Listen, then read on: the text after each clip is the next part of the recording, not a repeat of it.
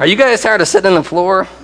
No, that's cool, isn't it? That's awesome. Actually, we're going to go ahead and dismiss the Blast students and the Blast workers right now. So they're going to go ahead and they're going to head back for some more worship. By the way, I'm going to plug here for a minute while they're leaving that next week we're going to get to experience a little bit of Blast with the Blast kids and the Blast leaders. And so next week, plan on being here. It's the 29th of August. We're going to actually kind of draw them into our time and then talk about what happens back there with all those people disappear into the hole in the wall, okay? So I'll just point out the obvious. You know, I was getting dressed and I said, Janae told me to wear my Team 619 shirt, and Chris said, you need to wear something else too, which I think is our way of saying, like, it's time for Team 619 again. All right, fair enough. So praise God for that. Accountability, sometimes you don't want it. You know, in the morning when you're getting dressed, you don't want that kind of accountability. All right. Very good. So we're going to kind of continue in our time in here together speaking about what it looks like to be the church. You know, I mean, we changed a lot this morning, but, you know, we automatically, we're just kind of different at Family Bible Church. Not for the sake of being different, but really struggling to look at what it looks like to be a follower of Jesus and to be part of his ecclesia, right? Whenever Peter says, you are the Christ, the Son of the living God, and Jesus says, he says, you are Peter, Petros, and on this rock, it means rock, Petra, right, rock, I'm going to build my church, and this rock of the confession of Jesus as Christ. And so I know that sounds like a bunch of kind of like crazy stuff, but the truth is that so much of what we do, even here, so much of what we do smacks more of ritual than of following Jesus genuinely. Because following him genuinely is a lot harder, right? I mean, really, to take personal responsibility for your following of the creator of the universe is harder. And so what we spent the last few weeks talking about at Family BC is ecclesia at Family BC. Right? So it means what it looks like for us to follow Jesus here in this local part of the big body of Christ. I want to plug something else, by the way. We had an awesome men's steak night Thursday night. For those who came out, you know, I mean, it was just amazing the things we got into. Sharing in steak, which is awesome, and then sharing in the Word, which is the meat, the Scripture, and really kind of fleshing that out together with guys. And I was really blessed by that experience this week and just, again, what it looks like to be a disciple of Jesus. Kind of taking all of the habits that we've picked up along the way out of the way and looking at that. And so we've talked about a few things that I kind of want to pull us forward here, and then we're going to spend some time today in the Word, of course, because this is where when we look to how we're going to do something, we're going to look to the Word of God and see what it has to say. And we're going to try to look with unfiltered lenses, you know, but it's pretty hard because we all come and we say, oh, I've seen that before. I know what it says. I know what Jesus meant there. But this discipleship thing with Jesus, it seems he's always correcting his disciples and saying, well, that's not quite what we're doing. We started a few weeks talking about how we look different. Every church looks different, but it's part of the big C body of Christ. Church, the big C body of Christ. I tell you why I brought up men's steak night. Someone said, what's the purpose of the church? Is the purpose of the church to reach those who don't yet know Christ? And all the brothers in the room said, yeah, that's the purpose of the church. Is the purpose of the church to encourage the believers in Jesus to be more serious about their following after him? And we're like, yeah, that's the church. And the image that I got since steak night, Thursday night, in my mind, is that the church is the bride of Jesus. We talked 2 weeks ago when I was here last about the body of Christ, that we are the body and he is the head. Literally, that's what we look like. But we're the bride of Christ. We're his precious loved ones. We're the ones that he died for, that he laid down his life for. And that kind of transcends all these myopic, these singular, you know, we just see this is the church. It's a building with a pointy roof, or it's the people who are hypocritical, or it's the people who are really holy and wear big smocks that go to the ground and they carry around beads and pray all the time, or whatever we think it is. It's more than that. It's the bride of Jesus, the Son of God, the Savior of the world. And we talked about a few of the things that are just amazing about how God has been revealing himself. Paul actually said a few weeks ago, remember we read it, that the church is a revelation to the angels and authorities in heaven. That's amazing. That there's something that we get to do here in following Jesus in the struggle to follow him. And it does feel like that at times. That's a revelation to the principalities and powers. They go, man, there's something going on with these creatures that God's created that we can't thwart. We can't steer them away from him. We've been talking about this, how as a body of Christ, we're automatically creative beings. We do things creatively. I don't claim to be one who's very creative, but I try. I'll just try stuff. And this morning I was so blessed, and this isn't I love our music selections this morning because some of this stuff came right out of the souls of a follower of Jesus, right? I mean, not that all of them don't, but you get that pop radio thing where you go, oh, I know that song because I've heard it on the radio. But what about a uniquely spoken word of God through a follower of Jesus? That has the same power as the stuff we hear all the time. The creativity that we can all bring to the table in Jesus Christ. We spent some time talking about that. And then we talked about how we do all this ecclesia together, that there's this kind of teamwork, this camaraderie, that we're not in it alone. You saw the Biggest Loser line up here, how any one of us couldn't have done what we've done. But when we're together, we can do much more. And then the 2 weeks we talked about how God is the one that builds up his kingdom and his church. It's his work among us that's doing all these things. I missed last week. I heard there was a really good impersonation of me, for those of you who are here. No, I heard actually that the word of God was spoken, and I had already talked to Steve a little bit about what he's going to share about seeing Jesus, about having eyes to see, and I wish I could have been here to experience it with you. I was saddened that we couldn't be together. There was something missing for me in my discipleship by not being able to be here and experience it. But he talked about looking for Jesus or seeing Jesus. That's about all I got to have from that. And then we have 2 more weeks, this week and next week, where we're going to talk about kind of being satisfied in Christ. How as the church of Jesus, our ultimate goal is to be completely satisfied in Jesus, in everything. And then next week we're talking about discipling disciples and what that looks like. And so today, I'm going to kind of roll through, and we're going to talk about 3 truths today, and I'm just going to roll them off real quick here, but then we're going to kind of get into the Word, of course, and see what we got going on. But the 3 truths I want to talk about today is that we have more than we need, that all is too much, and that we're fulfilled, as believers in Jesus, we're ultimately fulfilled in Christ alone. He's our fulfillment. And I don't know if you ever, in your life, if you ever get tired of having so much. Do you ever get tired of that? I mean, do you ever get tired of having so much, the guys who are eating ramen noodles every day, do you get tired of the excess in your life? Do you get tired of all the gas that you have in your vehicle every day? You're like, oh, it's full again, Do you get tired of just the absolute abundance of relationship love that you have? All your, everyone around you just loves you so much. I mean, do you ever get tired of having all that you need? I mean, so much more. See, I say that, and I know some of you kind of laugh. I mean, many of us walk around not that way at all. Not tired of all the extra stuff we have, but tired of the lack of it. Tired of, do you feel like you'd never have enough? Dave Ramsey, nephew, always says there's too much month left at the end of the money. You know what I mean? There's just not enough. There's not enough. And we need it. We do. We pray. I mean, how many times do we pray this way to God? God, just give me this one more thing. I mean, I know you've been, kind of good because we've not sunk yet, but just help me out because I don't have what I need yet. Father, God, creator of the universe, knitter of souls. You see, and we pray that way a lot. The ugly truth that I see is that the truth that we're all guilty of excess in some way, in our lives.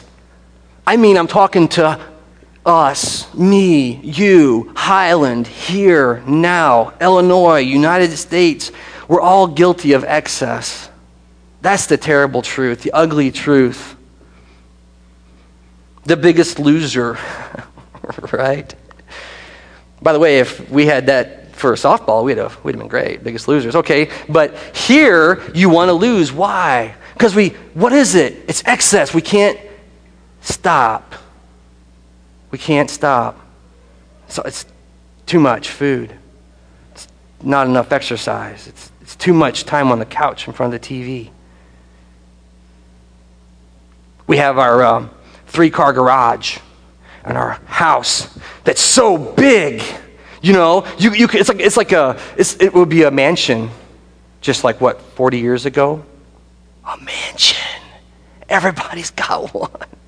We have big 4-wheel drive trucks, you know what I'm saying? And I'm not going to because I really like a big, jacked up 4-wheel drive truck. I get to see them around Highland sometimes. I'm like, yeah, man, I wanted that. I would like to have that. You know where your pipes are the same height as everyone else's doors and windows, and so you can scare the people in minivans, you know what I mean? You know? Yeah, the big tire. I want to see the shocks. Why? Because it's cool. It's not enough. I had to put in Harley Davidsons. It's not, because you can't, there's not enough chrome on there or leather hanging off of it yet. There's not enough. It's excessive, and we're all guilty of it. Today I'm going to talk about how much is enough for us. I'm going to ask right here on the front side, I want to ask a question of you.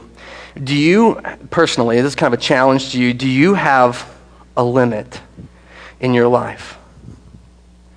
I mean, have you ever sat and thought, here's the line. Wherever I am right now, here's the line.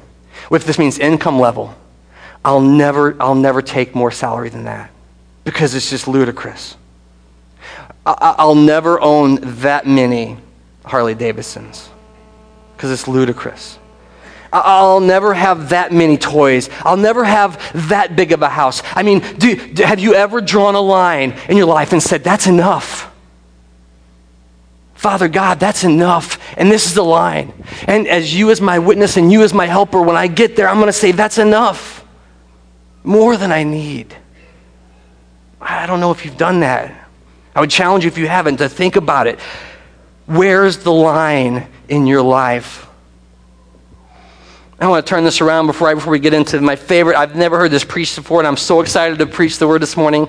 We're talking from Exodus, but I see this not just out there in the world. You know, we say the world, you know, oh, the world is excessive. The world is too much. The world is consuming itself to death, right? I want to talk about how ministries and churches do the same thing, right? It's never enough. I've sat with you more than one time where I've seen a minister say, it's the end of the year and we're short. Because last year we went out on faith and increased our budget by 40%. I've seen him say, we have a new building program and it's going to be 6 times bigger than our current sanctuary. And we couch it in all kinds of language that makes it seem okay because it's for the glory of God, right? It's not about us. It's His glory and His purpose and His kingdom. But when we walk in and we get to our church and there's a Starbucks in the corner and there's a children's ministry with a VW Bug cut in half, it's so cool, you know? And it starts to feel like it ain't about Him at all. Which church do you go to? I go to that. Can you see that one across town from here? Yeah, that's my church. And it starts to feel like, where's our line? And I'm just asking the question because I am so excited today to share from the Word with you. And before we do, I want to get in some time with God here and pray that He will reveal Himself through His Word. He's been doing it since the beginning of time when the Word says, in the beginning, God created the Pentateuch, the first 5 books. Men sat around fires and they looked at it and they read it and they heard it and they prayed over it and they were revealed. God revealed Himself to them. And we're going to do the same thing this morning. And then we're going to go back to Exodus together. Pray with me if you would. Father, this morning as we live lives of abundance, I don't know what we think, we believe that we don't have that we need. But today, Father, I know your Holy Spirit is working already in our lives and in our souls to call us to you, to call us out of all the stuff that we're so distracted by. So today, Father, as we open your word, like generation upon generation have done, we pray that your Holy Spirit would indwell it, bring it to life, bring your word to life for us today. That we could know more about you and more about ourselves, that we could repent and turn and follow you, that we would have abundant life in Christ. We trust you with it. We're expectant for your word to be revealed today to us. And we thank you for it now. In Jesus' name, amen. So I don't know if we can pull up that first Exodus. It's going to be Exodus 30-something. Let me get there. I'll tell you what it is. There it is, 35. Now, that's kind of true. We're actually going to talk about 36, where we're going to end up, but I want to kind of jump around here. You know, when you talk about what it looks like to be the church, it said, you know, don't forsake the gathering together of the saints, the reading and the word, and prayer. Those are the things that the church does together. And so I want to just hear this story. This is in the book of Exodus, second book. Right? Is it that true, right? Yeah. And it's part of the Pentateuch, the first 5 books of the Bible. This becomes the underpinning for Israel's journey with journey with God, the same thing, just following after their Savior. And you'll remember the Exodus story. We're going to kind of jump around a little bit, but I want to start in verse 4 of chapter 35. Just hear the word with me. So Moses is the guy who's leading the Israelites out of Egypt, out of slavery, right? God chose him to do that. And Moses said to the whole Israelite community, which is rather large, this is what the Lord, by the way, see the capital L, capital O, capital R, capital D, right? That's Yahweh, the Creator God. This is what Yahweh has commanded. From what you have, take an offering for the Lord. Everyone who is willing to bring to the Lord an offering of gold, silver, bronze, blue, purple, and scarlet yarn, fine linen, goat hair. By the way, if you brought some of that today, we'll be good. You just jam it in the joy box for us. Ram skins dyed red, hides of sea cows, acacia wood, olive oil for the lights, spices for the anointing oil, and the fragrant incense, the onyx stones, and other gems to be mounted on the ephod and the breastpiece. Now, if you want to know what that stuff is, it's all lined out of what God said you're going to do with all the stuff he's calling you to use, right? Verse 10, pick up with me. All who are skilled among you are to come and make everything the Lord has commanded. That means make it with your hands. The tabernacle with its tent and its covering, clasps, frames, crossbars, posts, bases. The ark with its poles and atonement cover and the curtain that shields it. The table with its poles and all the articles and the bread of the presence. The lampstand that's for light and its accessories. And it goes on and on and on to describe what God's calling them to do with the stuff that they bring. Now I want to pick up again in 26, verse 26 of chapter 35. So it kind of goes on and talks about what they're going to do with all the stuff. And it says this, and all the women who were willing and had skills spun the goat hair. So, you know, if we get some of that today, we'll spin it somehow. The leaders brought onyx stones and other gems to be mounted on the ephod and breastpiece like they were told to do. And they also brought spices and olive oil for the light and the anointing oil and the fragrant incense. All the Israelite men and women who were willing brought to the Lord freewill offerings for all of the work the Lord through Moses had commanded them to do. And so we have this this kind of calling of the Israelite community. Now, who knows where they are right now? They're making the tent. Where were they carrying this tent around? They were a portable church, right? And they were bringing this all together to worship where? In Mount Sinai, in the desert, right? They had the golden calf has already happened. They danced around that when Moses was up there talking to God about what the rules were going to be, you know? And then they have this tent that they're going to follow. They're going to continue to worship. They haven't entered the Holy Land yet, the Promised Land. You remember, Moses doesn't get there. He doesn't make it. And so this is where we see the Israelites, and Moses is calling them to bring all this stuff, right? And it really strikes me because I've seen this before, you know what I mean? I mean, I've seen the TV preacher, or heck, the local preacher who says, we just need to make the goal. We just need a little more, you know? I've seen it. I've even seen the guys, and we'll talk about this later too, where, you know, they say, you know, sow a seed for the future, and then you're going to reap a harvest and stuff, you know what I mean? And there are scriptures that they kind of use for that purpose. purpose. And I just want to talk about, this excess. But before I do, I want to remember one thing, and it's this: where did this come from? And I want to remind all of us, because it's interesting to hear the word shared. So the Israelites were in slavery, and Pharaoh wasn't letting them go because they were slaves. Like, they had to work for him, right? And so he was going to lose all his best workers. When God called them out, called them to follow him, this was bad news for the kingdom of Egypt. He was losing his best people. They worked for nothing, And so he wasn't going to let them go. And so God started trying to convince him, right? Let them go. Our campers are like, well, Pharaoh, let my people go. Okay, so here we're going to pick up in chapter 12. This is what happened after the final plague, where every household, God struck someone down and said, I'm serious about my people being allowed to follow me. And this is what it says. During the night, Pharaoh summoned Moses and Aaron and said, get up and leave my people and go worship Yahweh like you've requested. Take your flocks and your herds like you have said and get out of here, and also leave a blessing for me, right? Because why not? This guy they're following is the real deal. Bless me on your way out. The Egyptians urged the people to hurry up and leave the country, right? So they go from being slaves to being shooed out the door. Just get away from us, because otherwise we're all going to die, the Egyptians said. So the people took their dough before the yeast was added, and they carried it on their shoulders. I want you to hear. And the kneading troughs were wrapped in clothing. The Israelites did as Moses instructed and asked the Egyptians. Now what happens here on the way out? They say, Moses says, ask the Egyptians for articles of silver and gold and clothing. Okay? So you got to get the picture. They're slaves. They've been oppressed. They finally get their freedom. And Moses says, and on your way out, say, excuse me, can I have your earrings? Excuse me, that's a very nice ephod you have there. Can I have it, please? Excuse me, that's a very beautiful whatever. Clothes, linens, scarlet and purple. And this is what the word reveals to us. The Lord made the Egyptians favorably disposed towards his people, and they gave them what they asked for. And in this way, the Israelites plundered the Egyptians. They took it all with them on the way out. And I just want to bring that up because we're back here now. We've been, through the journey of the desert and through all the sin and all that stuff. And God, there's conversations with Moses and God.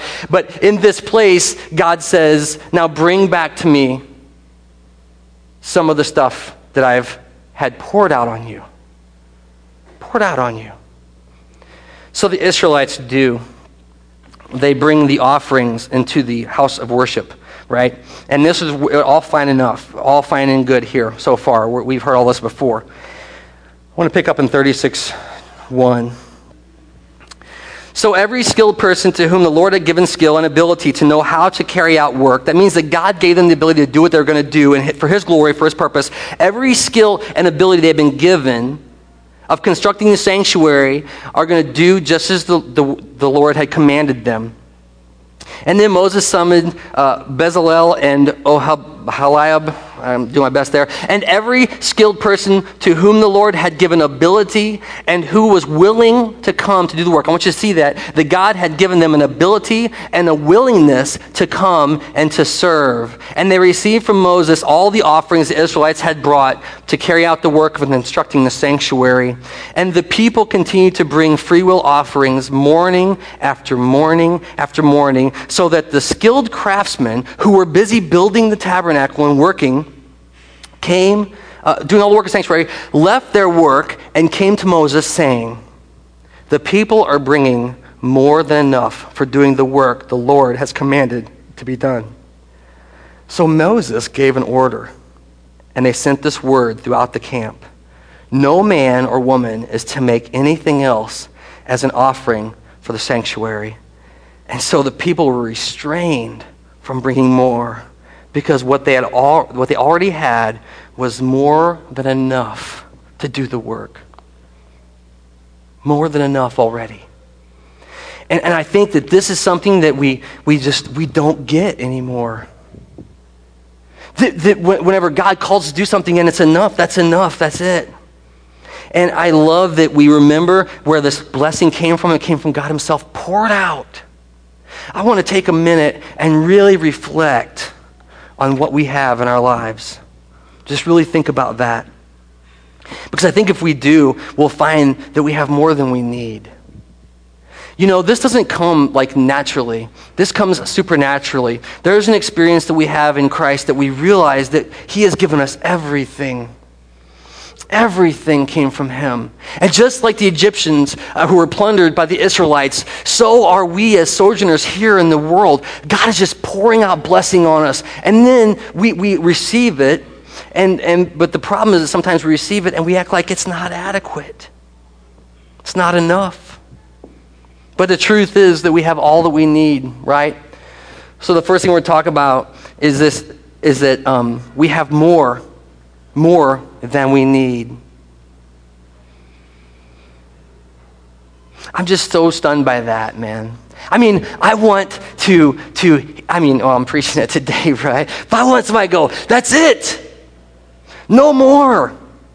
This is what God called us to, and we're gonna do this with what we have, and that's all you can bring. Restrain people from bringing their gifts to God. Why? Because they are so moved by a spirit of generosity. They've been so transformed by the gospel of Jesus that they know that nothing else matters. And you have to bolt the door and say, stop it. Stay home. We know. He's given us all more than we need. We don't often find that in our lives. We find ourselves begging and pleading. It's so irritating. And myself, for other more stuff, more excess. But it's more than we need. See, we're going to talk about, I'm so excited to do Financial Peace University. We talked about it earlier already a little bit. But I went through it 5 years ago. And until 5 years ago, I thought I didn't have enough. You know what I found out? I found out I could live on less and have more. I'm not talking to some, sow a seed. I'm talking you can live on less and have more. And it's been so amazing to have that experience, and I blame Jesus for that.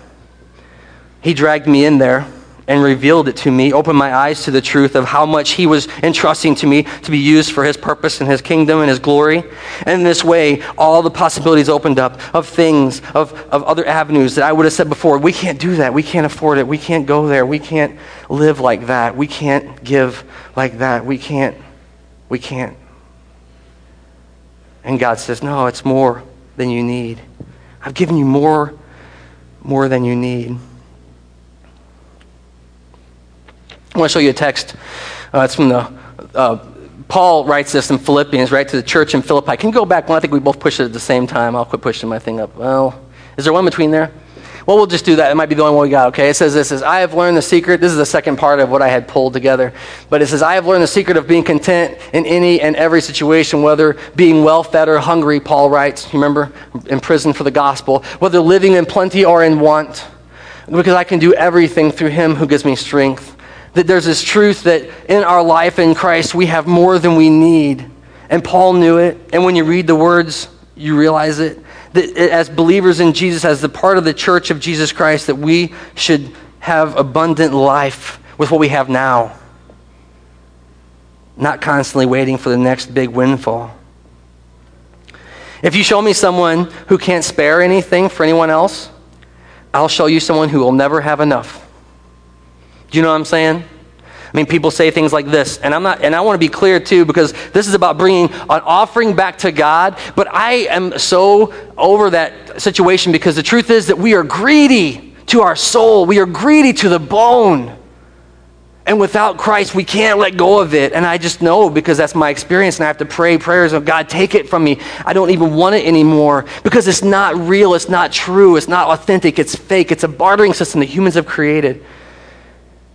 And so in this way, we can be released from this oppression of desire, So we have more than we need. And I've had people say to me, well, whenever, and I'm going to talk to you about giving, not to the church. I'm going to talk to you about giving in your life. I'm going to talk to you college students about what you have. I want you to take an inventory of your life, and I want you to see what you have and not what you don't have. And I want you to look at it, and I want you to ask a question: can I give anything away? Can I let go of anything that I have? Can I spare a dime? Can I spare a coat? Can I spare an hour of my time? Because the truth is, it's a heart issue. It's not a material goods issue. You can have everything in the world. You know, the truth is, I used to work in business, and I would see people who would sit in the corner offices and had it all, and it wasn't enough. They couldn't go home to the family because it wasn't enough. They couldn't get enough pleasures because it wasn't enough. The book of Ecclesiastes says as much. So it becomes a hard issue for you and for me, that if we live in this place where we don't have enough, we'll never have enough, we're never going to be able to give, and don't matter how much you have. It doesn't matter how much you have. You'll never have enough. And the second thing I want to talk about is this, right?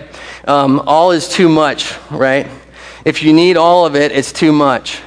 And that's true for everything. We're going to go to the next little kind of thing here. So when I saw Moses turning away gold earrings and stuff, I thought, why not build a bigger barn? You know what I mean? Why not take some for the road? Why not have a little excess? And he goes, no, that's it. That's enough. That's all we needed. All of it is too much. I went to see my doctor, and we were talking about, weight and stuff like that. This is a few years ago, before Biggest Loser. And he said, let me ask you a question. Do you clean your plate?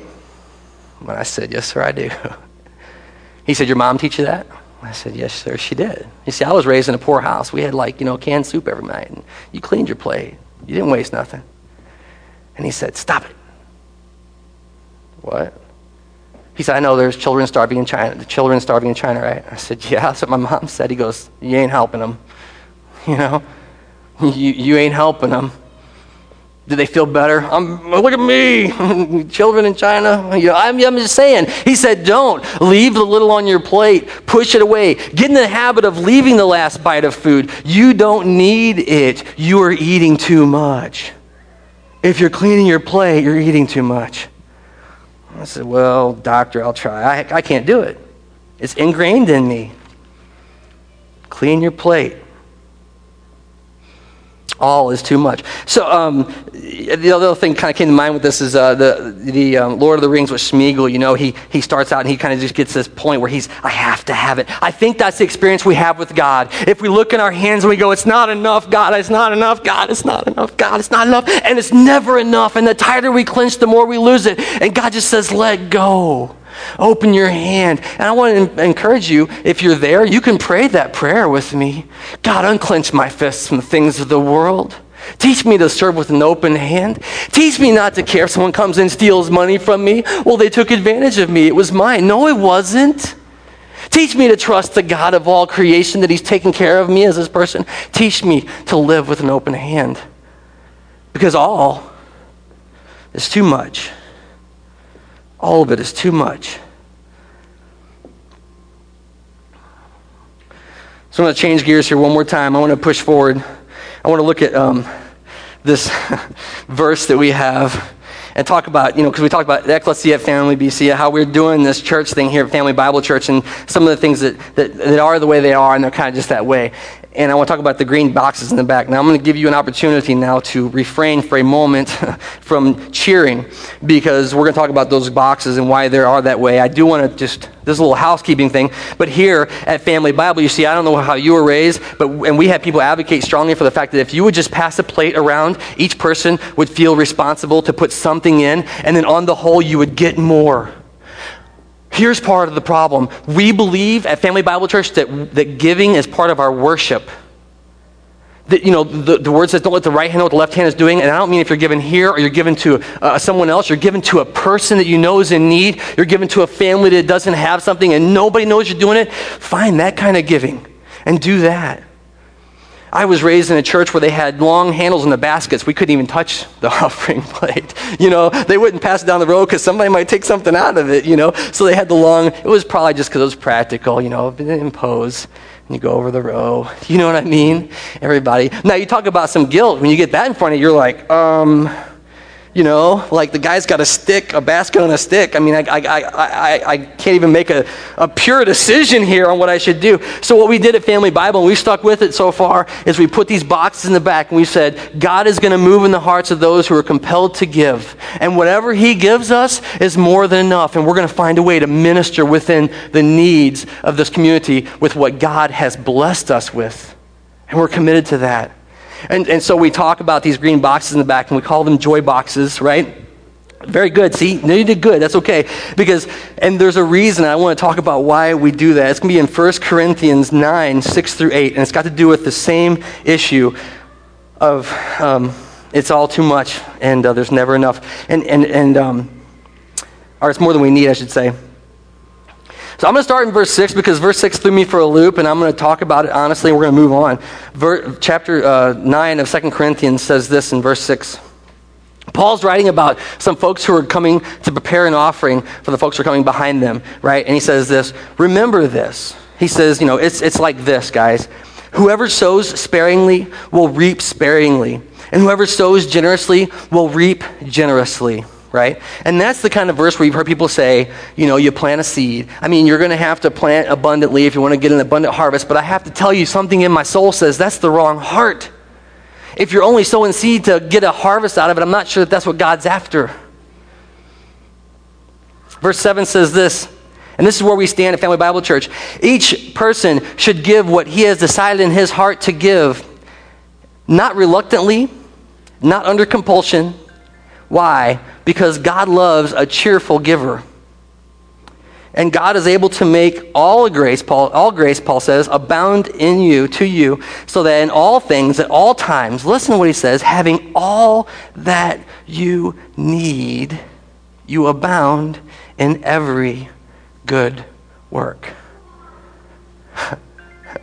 I'll tell you the cool thing about giving money away. I'm going to have to stop this. My phone is a terror. Once the alarm starts going off, it won't stop.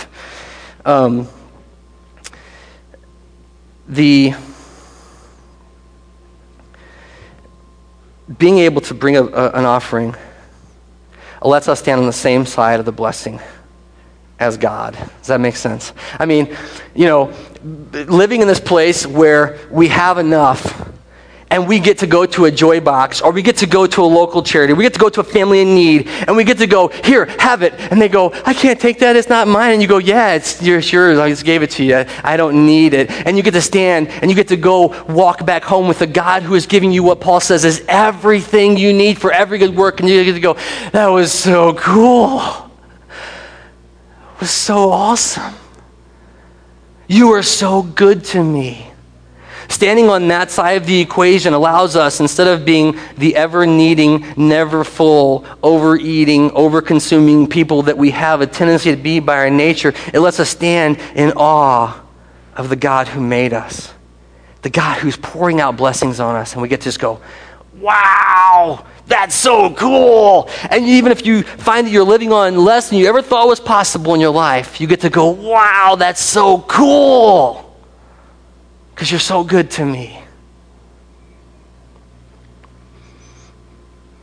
It says this, God loves a cheerful giver. Now, I think God loves everybody, right? But this is agape here. He loves someone who gives cheerfully, and we can see what he doesn't love. And this is why we don't pass a plate around, why we don't put baskets on a stick, because it might be good financial advice to do that. This is why we don't do it at Family Bible, because he doesn't love people giving reluctantly or under compulsion, right? The two words, reluctantly, there is like words of sorrow, like, oh, it's so hard. Or the other word there is being squeezed. You can't get blood out of a turnip, right? That's what they always say about people who are frugal. You can't get any excess out of there. And that's what he means. People who are under compulsion, who are squeezed, who are twisted into giving. Why? Why does it matter to God how we give, right? I remember one time I went into a church with a friend of mine who's a pastor also. And we walked in, and it was a mega church, I think I told somebody this story this week. Golf carts up and down the sanctuary. Golf carts in the building. It was crazy, right? And he's like, yes. And I go, really? And he says, well, what's the difference? Men build all kinds of monuments to themselves. This is a monument to God. And I just think, what is it that pleases God? It seems to me that it's the heart that's completely sold out to him, the heart that says, it's more than I need, it's more than enough. God, we don't need any more. You've given us everything we need to do what you've called us to do. And in this way, it says God loves a cheerful giver. And the word cheerful actually means, it's funny because we always go, woo, right? But it actually means hilaros is the word in Greek. Hilarious, So you can give and laugh about it. And people are like, you're crazy. And you're like, yeah. You're just giving, and that's what God loves. Not somebody who's squeezed out of them. Oh, there. Hope you're satisfied. You know what I mean? Or even a legalistic system of giving that says, this is your part. You've done your part. God doesn't want us in that kind of a mechanism. He wants our hearts. I tell you why I think God loves a cheerful giver, because the truth is that we are fulfilled not in material goods, not in the size of our church, not in the programs that we have. We're fulfilled in Christ and Christ alone. We're fulfilled in Jesus as Christians. And I want you to know that every time you just say, take it, God's going, yeah, that one's mine. It's a hard issue for us. Now I know some of you are sitting there going, man, I don't know what you're talking about. And I was there too. I remember whenever that wasn't enough, and it wasn't anything I did. It was Jesus. He came in, and I just go, oh, I have so much. And I've been ignoring you, God, who made everything. And I just turned it over, and you can do it too today. And I'm not talking about you're going to give us your money. We don't even want your money. We want you to know God, to follow him, and to follow his commands for your life. And you do what you feel compelled to do by his Spirit, because he will get in there and move your furniture around, right? He'll rearrange your life. And we'll trust that. But if you don't know Jesus, he paid the price. One of the things that Jesus said is in the Gospel of Matthew. He said this to his disciples. So don't worry saying, what shall we eat? Or saying, what shall we drink? Or saying, what shall we wear? Because pagans, the world, the other worshipers run after all these things. But your heavenly Father knows what you need. And this verse here has just transformed me. But seek first his kingdom and his righteousness. I want to tell you that word comes as a rebuke often. What are you doing, disciple? What are you doing in your life? Is it about me and my kingdom and my purpose? And when you turn it over, God says, there you go. That's the heart of a disciple. Pray with me if you would. Father God, today, I'm not sure. You know where every heart is. You know every situation that we're facing. God, we want to be the kind of people that face it in abundance. And today, Lord, if I know that everyone here is on that journey with you somewhere, following up Jesus in some way, pursuing him, and being pursued. And so today, Lord, I pray that we would let go of the things that are distracting us. We would cast them off, and we would just grow in you, that we would grow to be more like Jesus, that we would take that, whatever that is next for us, that next little step toward him and toward his purpose for our life. And Father, if you ordain conversations in our body here at Family Bible that we can talk about what that looks like and what we're called to do and how we're called to do it, I pray that your Holy Spirit would richly indwell that conversation, that we could be after you. We'd have that wisdom and discernment to say, that's enough on that. We're going to go over here and do this. That we could pursue you with reckless abandon as people who've been given life, given eternal life. So today, Father, we trust you with all that. And we pray that as your disciples, you would keep rebuking us with your word. You would keep challenging us with the truth that it presents, and that we could be, in the day that we come to meet you, we'd have full confidence because we've known you all along. We thank you, Jesus, for that. We pray these prayers. We bind them up. In Jesus' name, amen.